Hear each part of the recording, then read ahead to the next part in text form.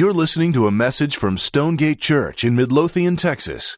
For more information about Stonegate and additional audio resources, visit stonegate-church.com.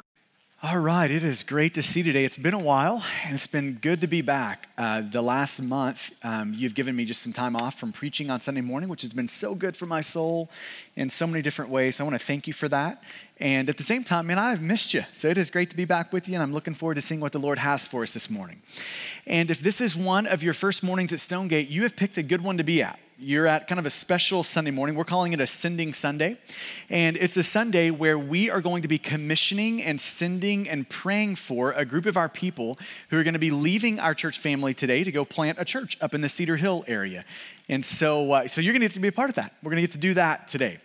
So in an effort to kind of get us down the road of that and just to kind of start thinking down that road, let me throw out a question to you, and then we'll chat about it. If somebody were to come to you and ask you the question, what is a healthy church? How would you respond to that? What is a healthy church? And there's obviously so many different things you could say in response to that question, so many different angles you could come at to try to answer it. But there is a particular phrase in Acts chapter 11. And by the way, we're going to be in Acts 13, so if you want to go ahead and flip there, that would be helpful to have that out and open on your lap. But there's a phrase in Acts chapter 11 that I think in just a single phrase gives like the overarching umbrella of what makes a church a healthy church. If I just had one thing to say about it, I would want to say what Acts 11 says about a church. So let me give you the context so you can kind of put this statement inside of it. So if you think about Acts, here's what has happened. In Acts 2, Peter has preached a sermon. The Holy Spirit just blew the thing up, and a couple of thousand people got saved. And this is kind of the New Testament church getting its foothold into Jerusalem. And from there, if you kind of read forward in Acts 3, 4, 5, you've got the church multiplying and expanding in Jerusalem. More disciples are being made. New people are meeting Jesus. More people are needing to be cared for, by the church. So you've got the church that started and it's kind of got its foothold, and now it's expanding and growing. And then you get to Acts chapter 8, and the church is huddled up in Jerusalem, and persecution, like systematic persecution, breaks out in Jerusalem. Now think about just the context of that persecution. In Acts chapter 1, the Holy Spirit has said, okay, so here's the thing. Jesus has made it clear. You're going to be my witnesses in Jerusalem, in Judea and Samaria. That's a place not in Jerusalem, right? That's kind of an outer place. Then all the way to the ends of the earth. But by the time you get to Acts chapter 8, the church is still kind of in their holy huddle, still doing the Jerusalem thing. It hasn't really broken out past Jerusalem. So God sends persecution in Acts chapter 8, and it scatters the church. Now, on the surface, you would think that's terrible. But in the providence of God, it was a great thing. Because what do you think the people of God that got scattered from Jerusalem started doing? They started talking about Jesus, and people started meeting Jesus that weren't in Jerusalem. So you have disciples being made outside of Jerusalem now. And eventually you get churches being planted outside of Jerusalem. And in Acts chapter 11, you get one of the first church plants outside of kind of the Jerusalem bubble, and that was in Antioch. So disciples are being made in Antioch. There's a church that's planted in Antioch. And now the church in Jerusalem is like, we've got to go check that thing out. So they look at Barnabas, one of their faithful brothers in Jerusalem. And they say, Barnabas, we need you to go to Antioch and give us a report. Tell us what's happening down there. So Barnabas heads down to Antioch, and he gets there. He surveys the landscape of the church in Antioch. And listen to what he says in Acts chapter 11, verse 23. It says, when Barnabas came, he saw the grace of God. Now just think about that statement. He came to a church, and it says he saw the grace of God. He was able to see the invisible grace of God with his eyes as he looked at this church. Now, if I were trying to give the thing that makes a church a healthy church, that is the statement I would want to throw out. It is when people can come in, like Barnabas, he can come into a place and he can just get a sense that God is there. He can look at these people and he can see the grace of God is among them. That is when you know you have a healthy church. Now, this is also a sobering thing, isn't it? Here's what it doesn't say. It doesn't say Barnabas came in and he read their kind of doctrinal statement and it was perfectly accurate. That's not what it says. So for a church to be healthy, it is more than just having accurate theology. It's not less than that, but it is more than that. For a church to be healthy, yes, you need to be doctrinally accurate. But yes, on the other side, you need a culture that reflects your doctrine. Maybe you could think about it this way. A church's health isn't just determined by what they believe, kind of their doctrinal statement. It's not just determined by what they believe. It's also determined by what you can see. Do you see that? Barnabas comes in, yes, the theology is good, but even just as important, he is coming in and he sees something about this church. And what he sees is the grace of God at work in that church. So for a church to be healthy, yes, we need right doctrine. Yes to that. All day long, our creed needs to be right. And at the same time, our culture also has to be right. So it's both of those two things together. So when Barnabas comes into the church at Antioch, that's what he sees. Yes to gospel doctrine, and yes to a culture that reflects the doctrine that they believe. Now here comes the next question with that. What about this church did Barnabas see that kind of set that culture apart? Like, what is it that he saw happening in that church and among that church so that when he took a step back, he could say, man, I can see the presence of God here.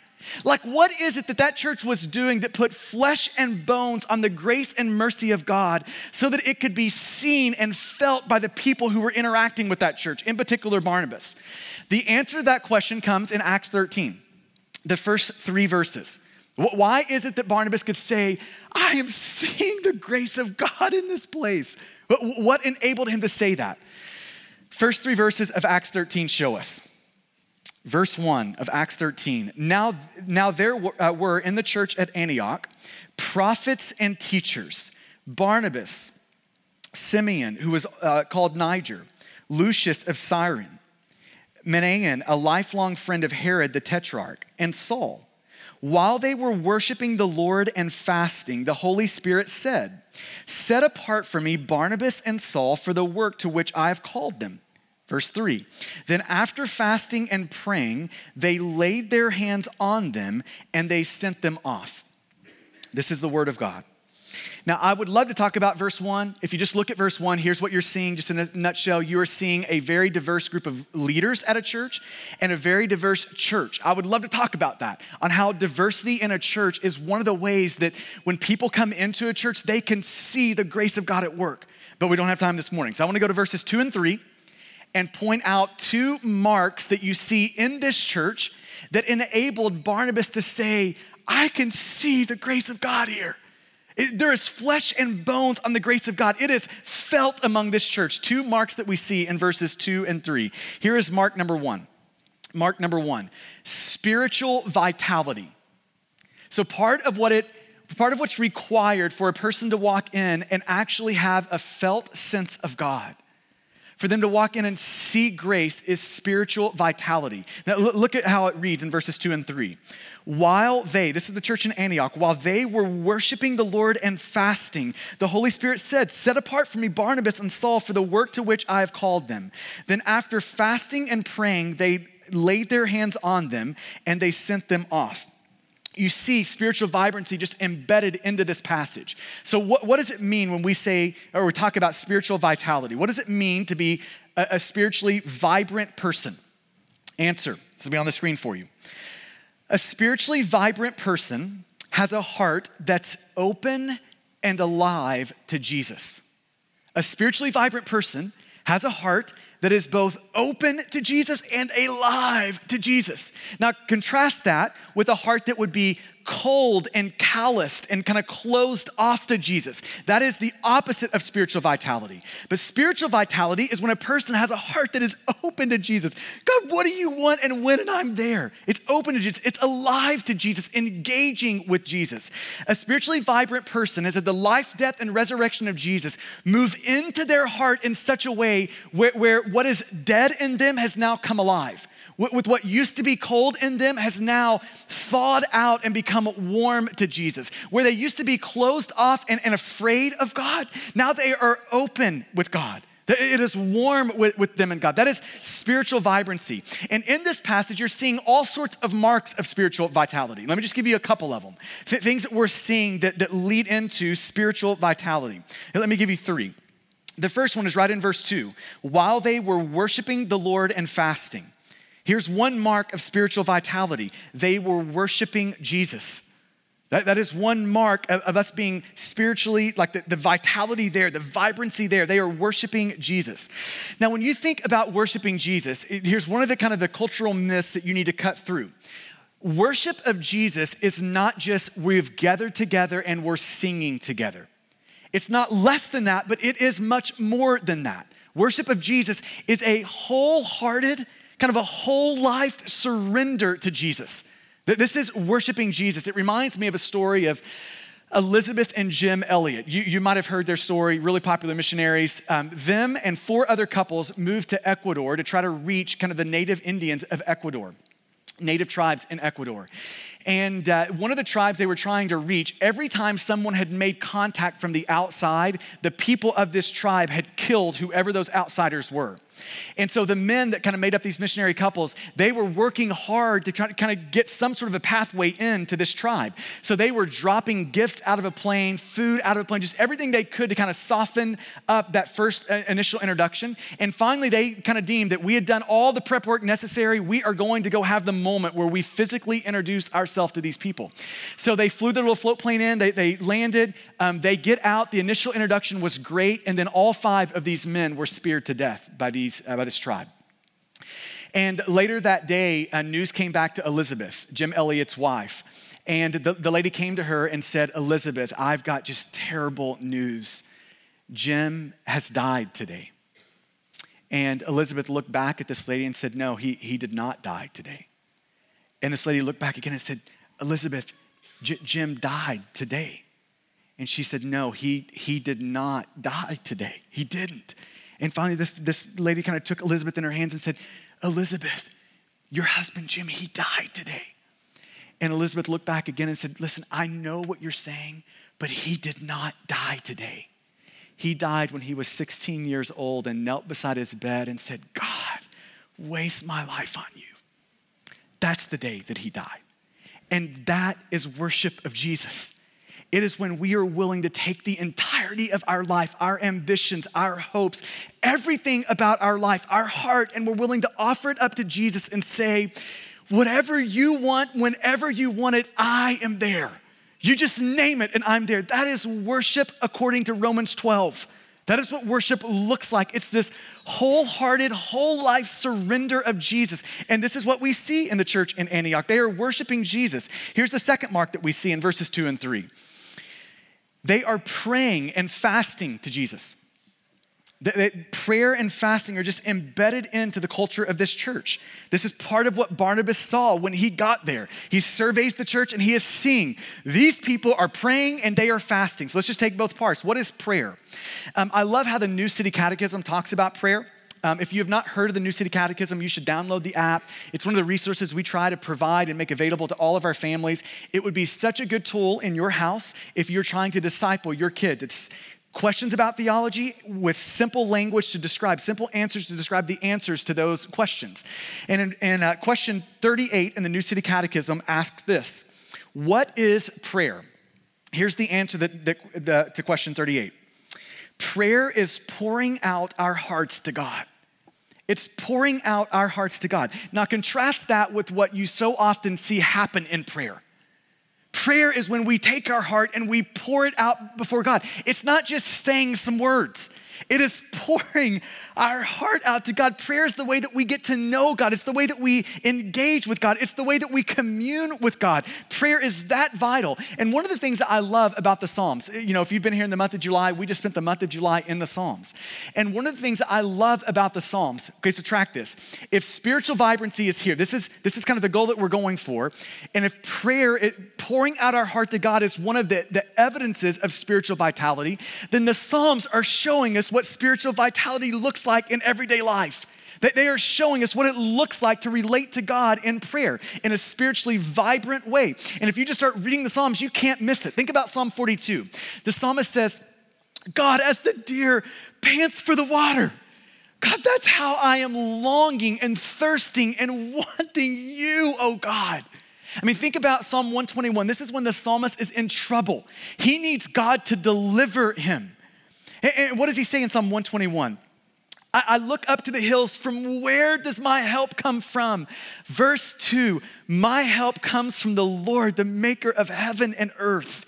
He is pouring out his heart to God. This is what you see in the psalm. This is one of the marks of spiritual vitality. It's when we are praying in such a way where our heart gets filleted and it is now open before God, and our heart is now connecting to God, the real God to us, the real us. That is a mark of spiritual vitality. And then he goes on and says fasting. He sees both prayer and fasting in this church. What is fasting? Fasting is one of the ways that the people of God give expression to the deep ache and longing in their soul for Jesus and his return. Fasting is one of the ways, it's one of the expressions of the people of God and their longing for Jesus and his return. So when we fast, when we forego food, when we go without food for an extended period of time, it is a way of saying, God, the ache that I feel in my soul right now for food, like in my stomach right now, I want food so bad. But that ache pales in comparison to how much I want you, oh God. That's fasting. Now, let's just take that on the other side. What if we don't want God in the way that we know we should want God right now? When we fast, we are saying to God, the way I feel right now toward food, how badly I want food right now, God, that is the way that I want to want you. So God, will you please give me that sort of an ache for you? That is fasting. It's a way of saying, God, I want you. I am longing for Jesus and his return. And prayer and fasting are a mark of spiritual vitality. It's a mark of a heart that is alive to Jesus, longing for Jesus, wanting Jesus. Prayer and fasting are a mark of that. And then we see the third mark of spiritual vitality. So they worship Jesus, they are praying and fasting, and here's the third mark. They listen and obey. They are listening and obeying Jesus. So if you look at verses 2 and 3, this is kind of the play out. You have the Holy Spirit come to them and he tells them something. And they hear, the church in Antioch hears what the Holy Spirit said, and then they do something crazy. They just obey it. They just do what it is that God said do. What it is that they had just heard from him, that they obey it. So you see the pattern. They hear from the Lord, the Lord speaks, they listen, and then they obey. It's one of the marks of spiritual vitality. Now, let me just throw out a couple of clarifying remarks in terms of the Lord speaking to us. Clarifying remark number 1. The Lord still speaks to us, right? If you're a follower of Jesus, here is what we all need to be convinced of. The Lord actually talks to us. Now, here's clarifying remark number 2. How does God do that? The primary way that God speaks to his people is through the Bible. It's us opening up the Bible and us reading it. That is God's written authoritative word to us. This is how the primary diet that God uses. If you just picture, hearing from the Lord as a diet, the staple kind of attribute of that diet is us opening up the word and us listening to the Lord. This is the primary way that he speaks. Here's the next clarifying statement. So God speaks. The primary way he does that is through the word. Here's the next clarifying statement. Although the Bible is the primary way God speaks to us, it is not the only way God speaks to us. God also speaks to us through things like promptings, through things like impressions, through dreams, through visions. God speaks to us in all of those ways too. And that's what's happening in Antioch. They didn't open up the Bible and see, hey, you should send off Paul and Barnabas. That's not how it went. The Holy Spirit spoke to them, visions, dreams, impressions, promptings, and then they listened and obeyed that. Here's the next clarifying comment. This is probably the most important one. Every way that God speaks to us outside of the Bible. So here's how God speaks to us, the Bible. Here's every other way God might speak to us. Clarifying statement here. Every way God speaks to us outside of the Bible has to be submitted to what God says to us in the Bible. We seeing that? So like God, this is the primary diet. He speaks to us in the Bible. Here's all the other ways that God speaks to us. Here's the key in how we hear from God.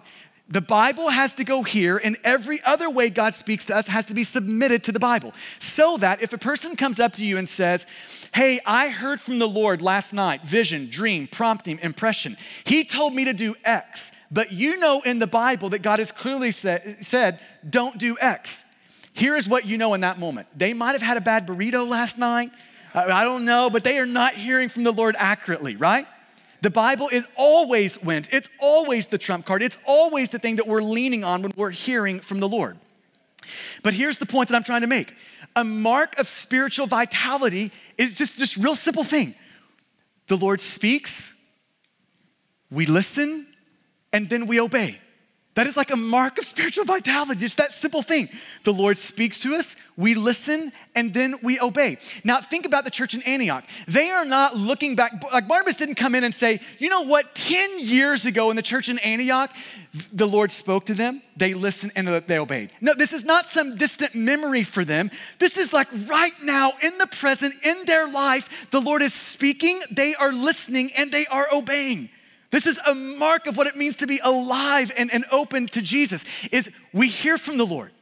We listen. He speaks, we listen, and then we obey whatever it is that he is saying. Now, let's just take a moment to apply this in our own life.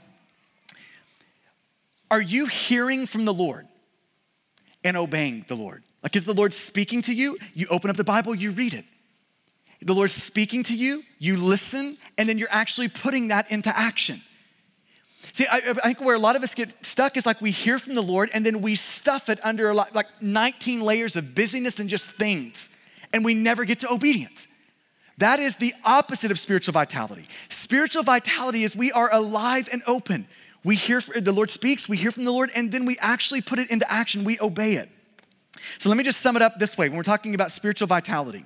A spiritually vibrant person has a heart that's engaging with Jesus, desiring more of Jesus, thinking about Jesus, deflecting credit to Jesus, remaining open to Jesus. The life, death, and resurrection of Jesus means everything to them. A spiritually vibrant person has a heart that's sensitive to Jesus, affected by Jesus, knows and is knowing Jesus. A spiritually vibrant person has a heart that is obeying Jesus, looks to Jesus, finds life in Jesus, and is about the glory of Jesus. That is what it means to be spiritually vibrant.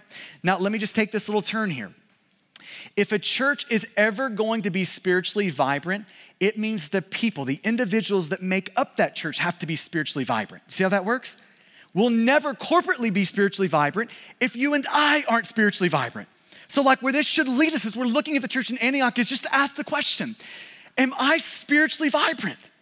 Like, is there like this wholehearted, like life surrender to you, God? Am I worshiping Jesus like that? Prayer and fasting, am I pouring my heart out to God? Are there days and moments where I am forgoing food and forgoing things as a way of saying, oh God, I want you more than that. I'm longing for Jesus in a way that is bigger than that.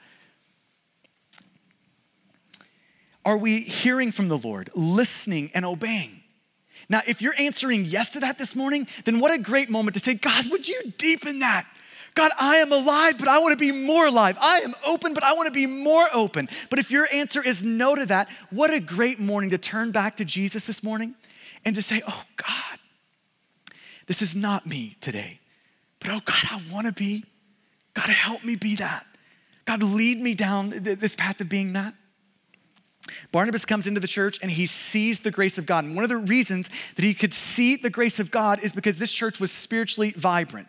But we have another mark, another attribute that Barnabas saw in this church that made him say, I can actually see the grace of God.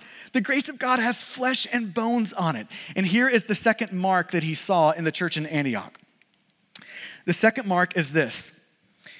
They were sending for the sake of multiplication. That this was a church willing to send out for the sake of multiplication. This is one of the reasons Barnabas could say, man, I just sense God in this place. Is they were willing to do something like this, send out for the sake of multiplication.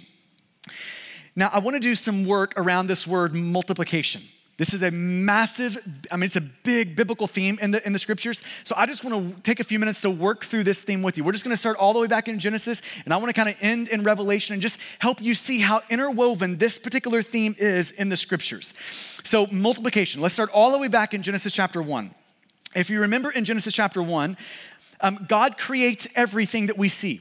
Then he makes what he has created inhabitable. He prepares a place for his people. Then he creates Adam and Eve. And then after he creates Adam and Eve, he puts them in this inhabitable place called the Garden of Eden. And then his first words to our first parents, do you remember what they were? Here were his first words that God spoke to our first parents. He looked at them and said, here's what I want you to do. Be fruitful and multiply. So you have the theme of multiplication starting in Genesis chapter 1. He looked at them and says, be fruitful and multiply. Then you get to Genesis chapter 3, and our first parents sin against God. And in the moment of that sin, their hearts grew dark. And their dark hearts, just infected by the virus of sin, is then passed down to their kids. And that dark heart is then passed down to their kids, and that's then passed down to their kids. And generationally, you have one generation after another that has grown dark-hearted, sinful toward God, thinking God is not their friend, but their enemy. And that dark-heartedness and sinfulness grew so bad that in Genesis chapter 6, God kind of comes down and he pronounces judgment on them by sending a flood that literally wipes out the face of the planet in Genesis 6. But God in his grace saved a remnant. He saved Noah and his family. And then when Noah and his family are getting out of the boat, do you remember some of God's first words to Noah and his family? This is in Genesis chapter 9. Some of God's first words to Noah go like this: be fruitful and multiply and fill the earth. You have the same sort of, blessing that was pronounced on our first parents, now pronounced over Noah and his family. That same theme of multiplication, be fruitful and multiply. Now, if you look at this kind of, the opening kind of shots at this theme of multiplication, it's obvious that the primary thing the Lord is talking about contextually in these passages is procreation. God is saying, I want you to make babies, and I want you to make enough where you've got descendants that are spreading across the planet and you are subduing this planet. I want you to do that. So it's obvious that physical procreation is the heart of this, what's happening here contextually. But I want you to think about this. What God has embedded into his physical creation, in other words, be fruitful and multiply. That is a theme embedded into how God has designed life to work. Be fruitful and multiply. That theme embedded into the physical creation is meant to be a signpost pointing us to Jesus' agenda in his kingdom. Do you see that? God is saying, be fruitful and multiply, make babies, have descendants. And that is meant to be a signpost that points us to Jesus saying, I want spiritual descendants. I want there to be a massive amount of people, a whole set of descendants in my kingdom, all worshiping me. Now, we know that because by the time you get to Genesis 12, we get to the story of Abraham. And if you remember that story, God comes to Abraham, he makes a promise. I'm gonna bless you, Abraham. Everyone that blesses you, I'm gonna bless. And here's what I'm gonna do for you, Abraham. I'm gonna make your descendants so numerous that they are going to be like the stars in the sky. You're not even gonna be able to count them, Abraham.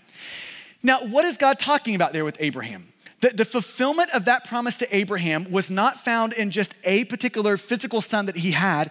That promise to Abraham is found in a church just like this, full of Christians worshiping Jesus together right now in the year 2016. It's fulfilled in you and me. That's why we grew up in Sunday school singing Father Abraham, right? That's the picture. This is what God was promising. All of these spiritual descendants that are gonna come after you. Then the people of God are right on the brink of the promised land, and God wants them to multiply in the promised land, so he gives them his law so that they can multiply in the promised land. This is what you get in Deuteronomy 6, verse 3.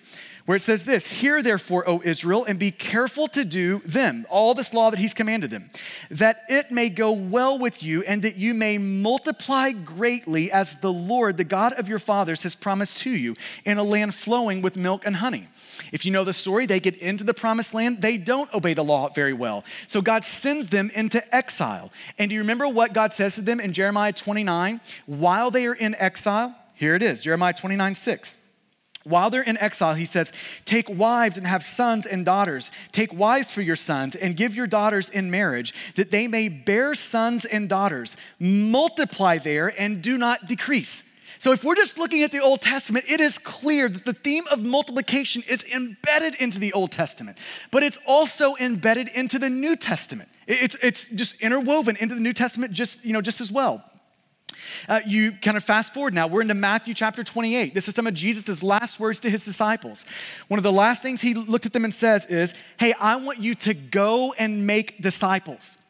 Jesus could have said that in a different way. He could have looked at his disciples and said, disciples, here's what I want you to do. I want you to go and I want you to be fruitful and multiply. It's the same thing. He is saying, go be fruitful and multiply. Go and make disciples. That's what I want you to do. This is my agenda for you. Then you get into Acts chapter 1, verse 8. Jesus looks at his disciples and he says, I want you to be my witnesses in Jerusalem, Judea and Samaria, and to the ends of the earth. I want you to go and be fruitful and multiply. And then in chapter 2, disciples are made. Churches get planted. More disciples are made. Churches get planted. More disciples are made. Churches get planted. More disciples are made. Churches get planted. And that is how multiplication in the kingdom of God works. Disciples are made. Churches are planted. They are being fruitful. They are multiplying. Disciples are made. Churches are planted. There's multiplication. And you have the fulfillment of that multiplication seen in Romans chapter 7, verses 9 and 10. Here's our picture of heaven. After this, I looked and behold, a great multitude. Now, how do you get to a great multitude? It started out with just a person. It started out here and it multiplies, multiplies, multiplies, multiplies. Then you get to a great multitude. A great multitude that no one could number. I mean, it's God saying, hey, Abraham, do you remember when I said your descendants are gonna be as numerous as the stars in the sky? That is happening.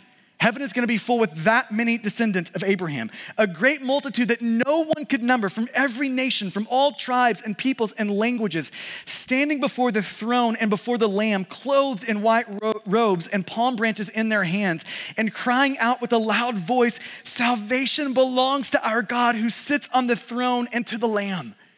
Now here's what I'm trying to convince you of. The theme of multiplication is interwoven into the scriptures. But now here's what I want you to see in Acts chapter 13. That same theme of multiplication is interwoven into the church at Antioch. The church that got planted in Antioch values multiplication, primarily because God values multiplication. It's God's idea. He's the one that came up with this idea of multiplication. So now they value multiplication. You see this in verse 2 and 3. Look at verse 2. Acts 13, verse 2. While they were worshiping the Lord and fasting, the Holy Spirit said, set apart for me Barnabas and Saul for the work to which I have called them. So just think about the moment here. The Holy Spirit comes to the people of God in Antioch and he speaks to them and he says to them, I want you to set apart Barnabas and Saul, and I want you to send them out because I have work for them to do. Now, if you read forward from Acts 13, here is the work that you're gonna find them doing. They make disciples and then they plant a church.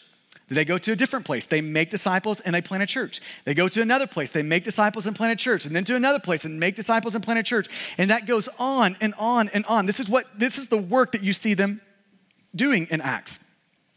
Now, here is a point about multiplication that we all need to come to grips with right now in this moment. And you see this in this moment in Antioch as they are multiplying. Here is an attribute of multiplication that we all need to come to grips with. Multiplication is always costly. There is never a moment where multiplication is not costly. It is always costly. So think about what this meant for the church in Antioch to multiply.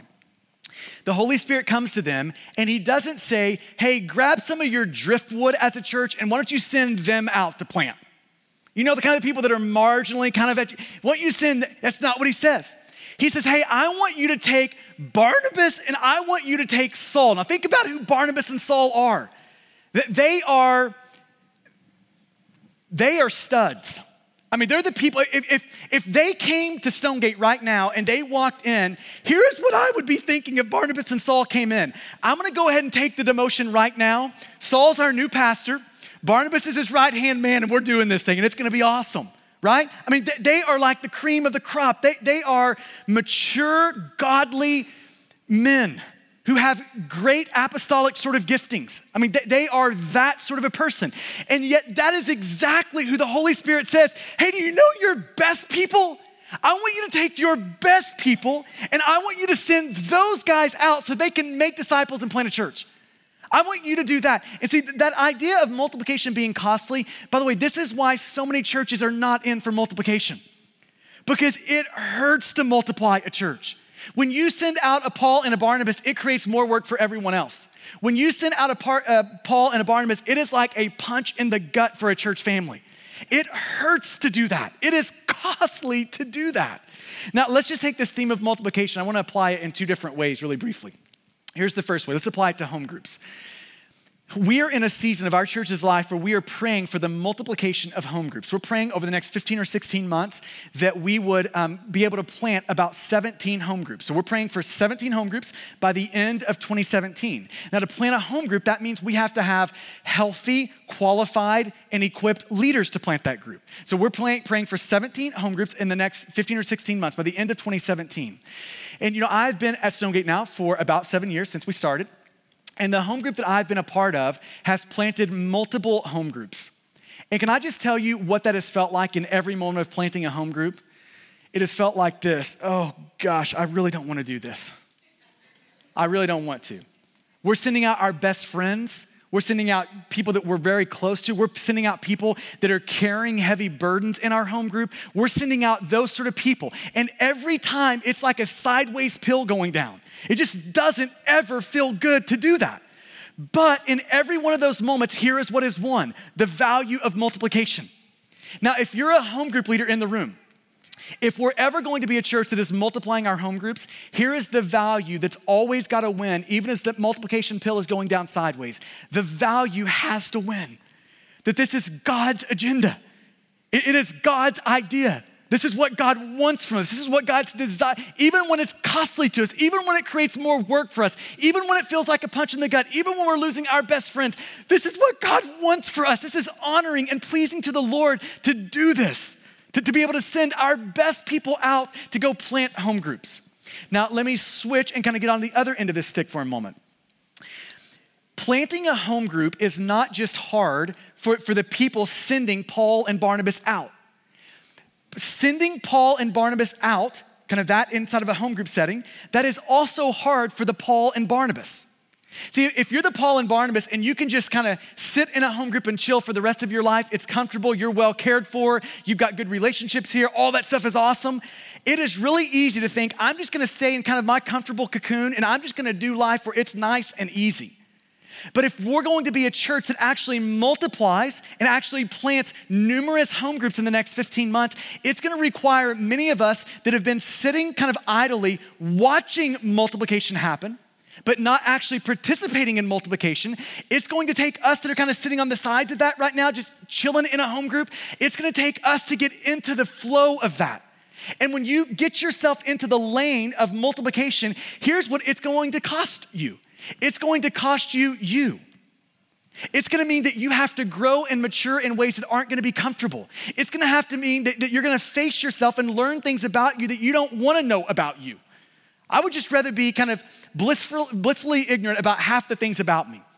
Like half my sin, I'm just like, if that could just stay suppressed and under lock and key where I don't ever see that, I would just be happier. But if you're ever going to be a good leader of people, all that stuff's gotta be drug out. All that stuff has to be seen so that you can actually be an effective leader of people.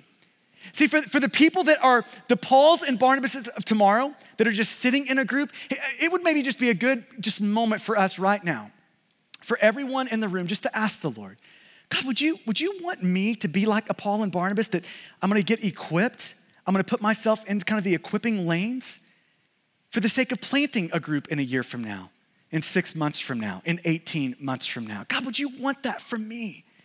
And I just can't help but believe there's a lot of people in the room who, as the Spirit talks to you, obedience is gonna look like yes to that. God wants me to get in that lane and start pursuing those sorts of things. And if that's you, you need to see Travis Wyckoff like before you leave today. You're gonna be his new best friend. He's gonna love you if your answer is yes to that. So he would love to kind of get you in an equipping lane so that we can start heading down the road of getting our home groups multiplied. But let me apply it a different way now. So in one way we could apply it kind of internally to our church in terms of home groups. But here's another way we can apply this theme of multiplication, and that's in church planting. Church planting is the way that the Church of Jesus Christ multiplies itself. I'll say it again.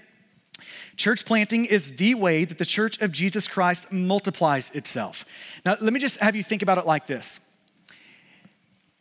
Have you ever thought how crazy it is that you are in Midlothian, Texas, at a church called Stonegate, sitting here today worshiping Jesus? That is a crazy thing. Now, let's just trace this for a moment. Let's go all the way back to Jerusalem.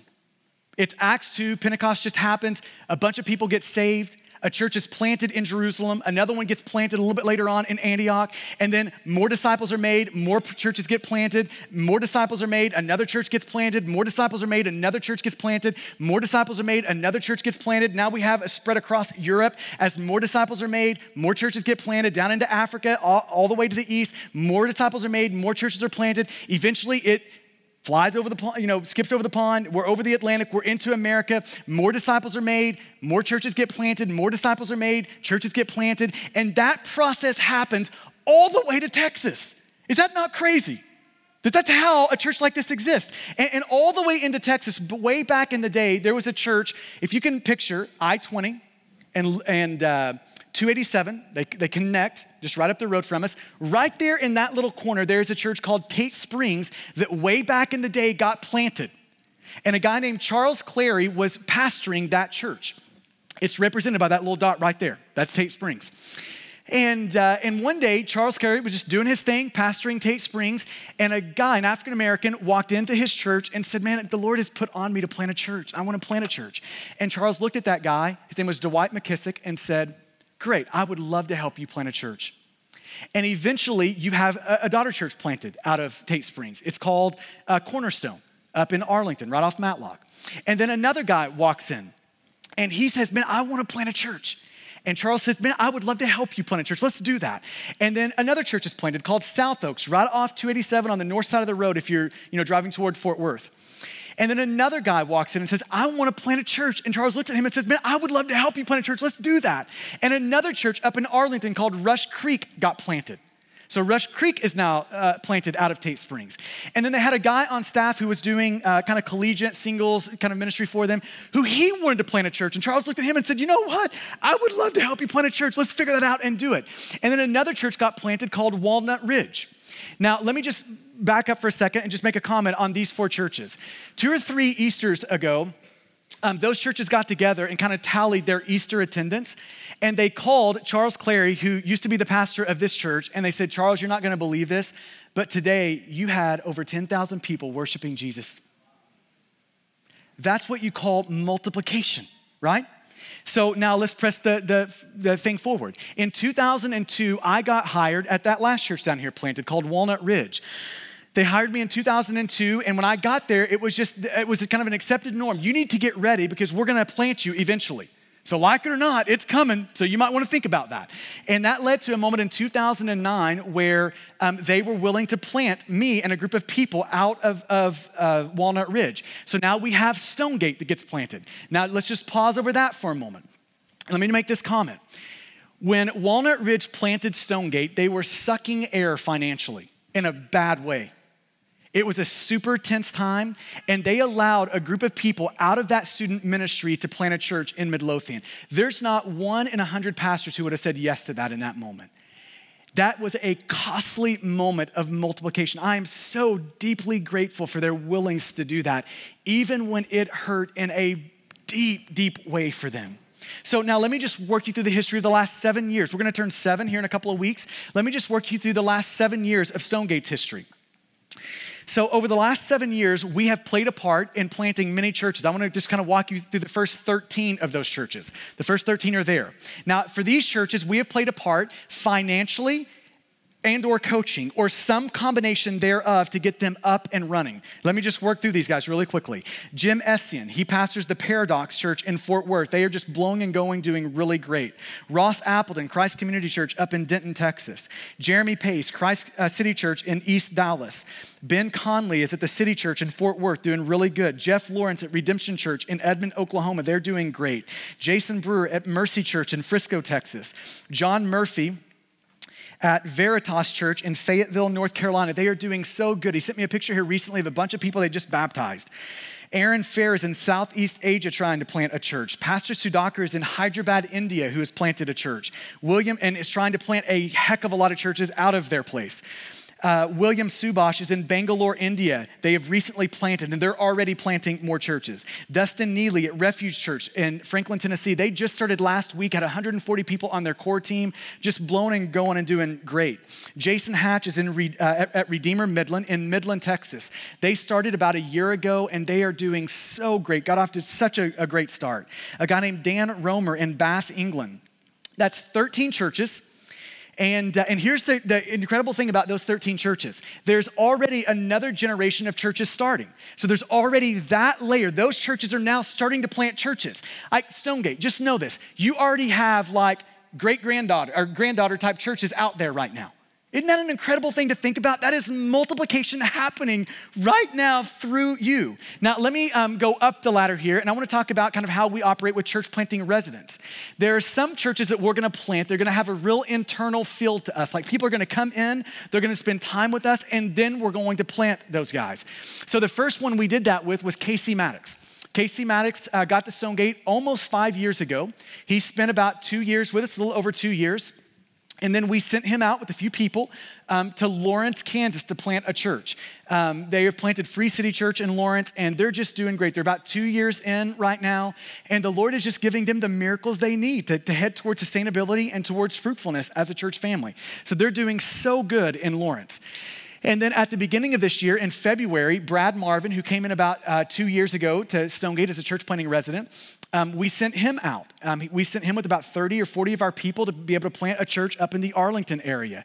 And they are doing great. It's called Restore Church. They're meeting up in Arlington, doing a really good job up there right now. The Lord is giving them the miracles that they need to work towards sustainability. And then lastly, we have had Devian Valentine. If you've been around here for long, you know him. He's been with us for about 4 years. He came as a church planting resident. It's just been a long road to get us ready to plant. And we are now to the point of saying to Valentine, it is time to do this. It is time to send another Paul, another Barnabas out to plant a church. The church is going to be called Omni Fellowship, and it's going to be planted up in the Cedar Hill area. So we've got a video that we want you to watch that will just kind of clue you into some of the happenings with this. You can go ahead and come on up, Miss Alicia. We got really mushy in the first service. I don't know what's about to happen now, if we're going there again or not. But man, Valentine, I just want to tell you again just how much I love and appreciate you, how deeply grateful I've been for your friendship. When I think about the last 4 years of my life, one of the things that has given me more joy than just about anything else in my life is watching the Lord grow and mature you, equip you, and get you ready to plant this church. It has been such a deep joy watching that. And when I think about the void that's going to be left, it feels like a Paul Barnabas moment to me. I mean, it feels like we're sending out one of our best right now in this moment, and it's going to leave a gaping void in our church family. Man, I want you to know you're going to be missed, and we so love and value you. And Alicia, man, I want you to know how just deeply grateful we are for you. It's been so fun to watch the Lord work in you and to be at work in you. I'm just so deeply grateful for you. So I want you to go ahead and bow with me for a minute, and we're going to create just a moment here as we think about Omni Fellowship and just the value of multiplication in our church family and just that whole thing. And, there's been multiple people in the room who the Lord has already been stirring, and like you've already kind of pushed your chips in with Omni, and you're going to be going with Valentine to plant Omni Fellowship. And man, I'm just so deeply grateful for that. The team approach to planting is just where it's at. And there are others in the room who the Lord's going to be at work in you, stirring those sort of things, talking to you about those sort of things. And we're just praying that there would be a real openness in our people toward moments like this, and that the Lord would give discernment on, to speak really clearly, should I? And he would speak really clearly in moments where it's, you shouldn't. Like both of those two things, that the Lord would speak so clearly to our people, and that we would be a church family open to whatever it is the Lord wants for us. And so I want to pray for you to that end, that the Lord would be talking to all of us like that. And so, Father, would you please be engaging with every one of our hearts? God, talk to us, speak to us. Help us see what we need to see. Help us hear. Help us have ears that are unclogged, that can hear your voice, that still small voice. And Lord, I pray that you would put in us a deep value, every one of us in the room, for multiplication. Whether that is here internally at Stonegate, that we would all be in on that, or whether in moments like this, that means that value takes us toward helping another church be planted. But God, I pray that value would be so, so deep in us. So God, will you speak? And Father, would you, by your grace, help us be obedient people to you? And it's in your good name that we ask that. Amen. So here's what we're going to do next. I'm going to ask Valentine and Alicia just to make your way right down there. And then if you are in with helping them plant, if you've kind of already pushed your chips in or the Lord is like after you on that, I want you to go ahead and come down. We're just going to kind of fill the front kind of side of this stage right here. So just go ahead and come on down there where you are, and we're going to have a moment together. And we're about to get all Acts 13:3 on them. So that's what's about to go down here. And I told the first service this, just, walking up, like Jordan Patterson walked up earlier and Curtis Batchelor is down there. And one of the cool little stories in that is that they helped us plant Stonegate 7 years ago. Just kind of a cool little thread in this moment of just how multiplication happens in a church family. And so here's what we're going to do next. I want to read to you again, Acts 13:3. Here's what it says. Then after fasting and praying, they laid their hands on them and sent them off. And we're going to do that this morning. We're going to come up and we're going to lay our hands on them. We're going to pray for them. And this is going to kind of be one of those moments where we're going to send this crew of people out. So with that said, I would like for you, and this is just kind of a you invitation to all, to come on down, and we're going to do this up here where you're going to physically lay your hands on them. So if you want to go ahead and make your way up here, and if you are like way in the back and you can't get a hand on them, you can kind of just from where you are, just extend a hand up, and that would be just fine too. But I'd like to just kind of fill this area up as we pray for them. And so just to make it less awkward when you pray for them in a moment, if you're one of the people going, you don't have to say anything other than this, but just lift your head up and just say your name so they'll know who they're praying for. Preferably out loud where they can hear that. That'd be perfect. Okay, so first of all, to this team of people, man, I just want you to know that we're in with you. We're praying for you. We're so excited that the Lord has put it in you to jump out in this moment. And as a church family, here's one of the things that we have to get really good at if we're going to value multiplication, and that is something you could call gospel goodbyes. That there's a bitterness to them, isn't there? Like when I look at a lot of people in this room, I'm like, I don't want you to leave. Don't do it, So there's a bitterness there, but at the same time, if we value multiplication, there is something so sweet about that. And so this is kind of a moment where we're doing a gospel goodbye with these guys. And so here's what I would like for us to do. I want you, just there where you are, to the person you're kind of laying your hands on there, to pray for them out loud, just there where you are. I'm going to give you a couple of minutes to do that, and then I'll close us after that. Is that cool? So just there where you are, you can pray out loud for them, that person that's just there in front of you. Let's do it. So, Father, we are asking for your blessing upon this group of people.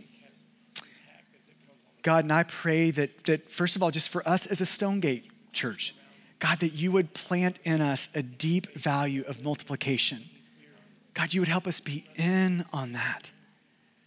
God, you would help us to become good at gospel goodbyes. And Father, I pray for this church family that's beginning, Omni Fellowship. God, we pray that you would just crack open your mercy and grace and dump it all over them. God, we pray that you would give them the many miracles that they're going to need if they're going to reach sustainability and vibrancy. And so, God, would you do that? Would you give them miracles in terms of their location? God, would you give them miracles in terms of money that they're going to need? Would you give them miracles in terms of people they're going to need? God, would you do the hundreds and hundreds of miracles between now and then that they're going to so desperately need? And God, I pray that we could just stand back in the middle of that and celebrate your faithfulness to them. And Father, I pray for Valentine and for Alicia, Father, that you would protect their marriage. God, that there would be a uncanny sort of tenderness and sensitivity that would be there between them, that could only be of you.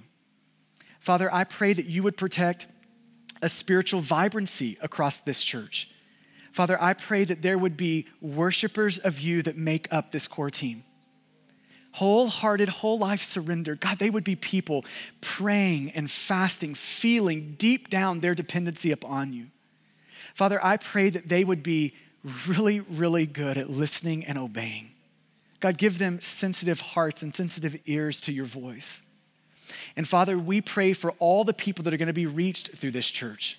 God, we're just kind of thanking you in advance for all the people that are going to meet Jesus because of this church family. God, we're thanking you in advance of all the people that are going to be cared for because of this church family. And so, Lord, we are just so deeply grateful. And God, we're just already looking forward to the moment where this church family is having this moment, where Omni is planting that daughter church. And God, we get to celebrate that victory with them. So God, we're asking you to do everything needed to make that come true. So, oh God, would you do that? Oh God, would you do that? And it's in your great name that we ask that. Amen. And as we finish up, I just want you to go ahead and bow your head there where you are. And I'm just asking that the Spirit of God would press into you the things that needed to be heard by you today, that the things that didn't need to be heard by you would just be wiped away. But just ask yourself the question, is spiritual vibrancy, is that evident in my life? A real worship, a wholehearted surrender to the Lord, prayer and fasting, listening and obeying, not just like moments in my past, but like right now, moments where I'm listening and obeying the Lord. And so, Father, would you just deal with our hearts now? Would you help us see Jesus more clearly? God, for those in the room who need to give their life to Jesus and meet Jesus this morning, Father, I pray there would be something in them that just unlocks and they're just ready to throw their life towards you right now in this moment. So God, do your work among us now. It's in your good name. Amen. Why don't you stand with us as we sing? Thank you for listening to this message from Stonegate Church, located in Midlothian, Texas. For service times, additional audio and study resources, as well as information about our church, please visit us at stonegate-church.com.